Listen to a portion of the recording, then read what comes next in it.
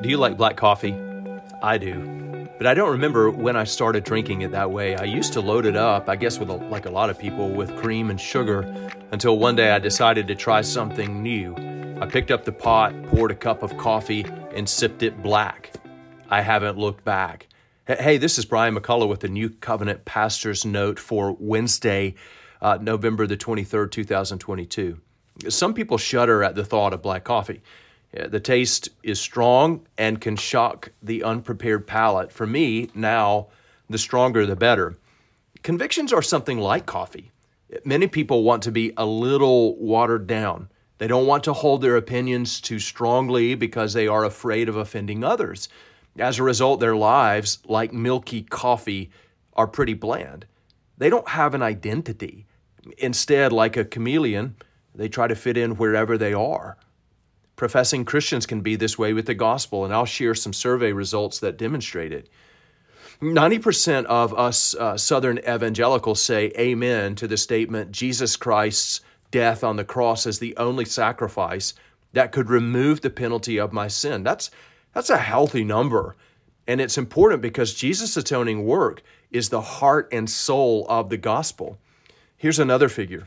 89% of Southern evangelicals agree that only those who trust in Jesus Christ alone as their Savior receive God's free gift of eternal salvation.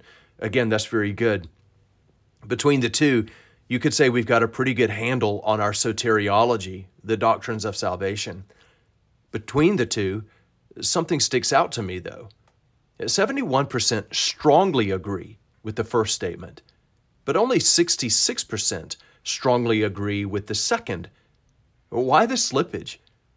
I wonder if that 5% represents a lot of folks who are afraid to draw a line and say, yes, Jesus is the only way by which men may be saved.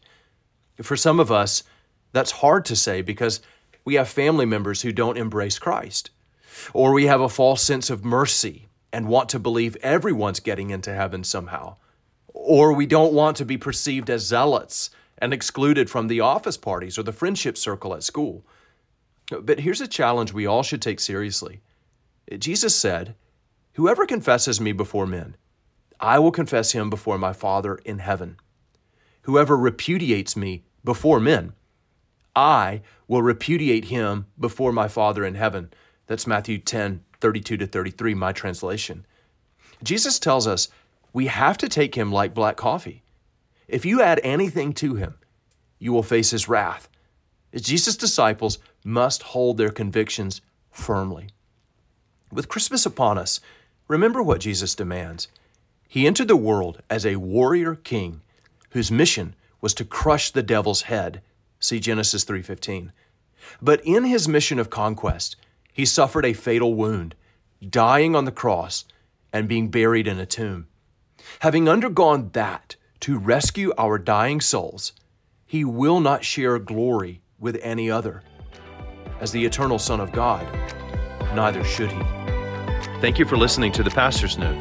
For more information about New Covenant Presbyterian Church in Summit, Mississippi, go to www.newcovenantpres, that's PRES.org, or follow us on Facebook at New Covenant Pres. Thanks again for listening. I'll meet you again next time on the Pastor's Note.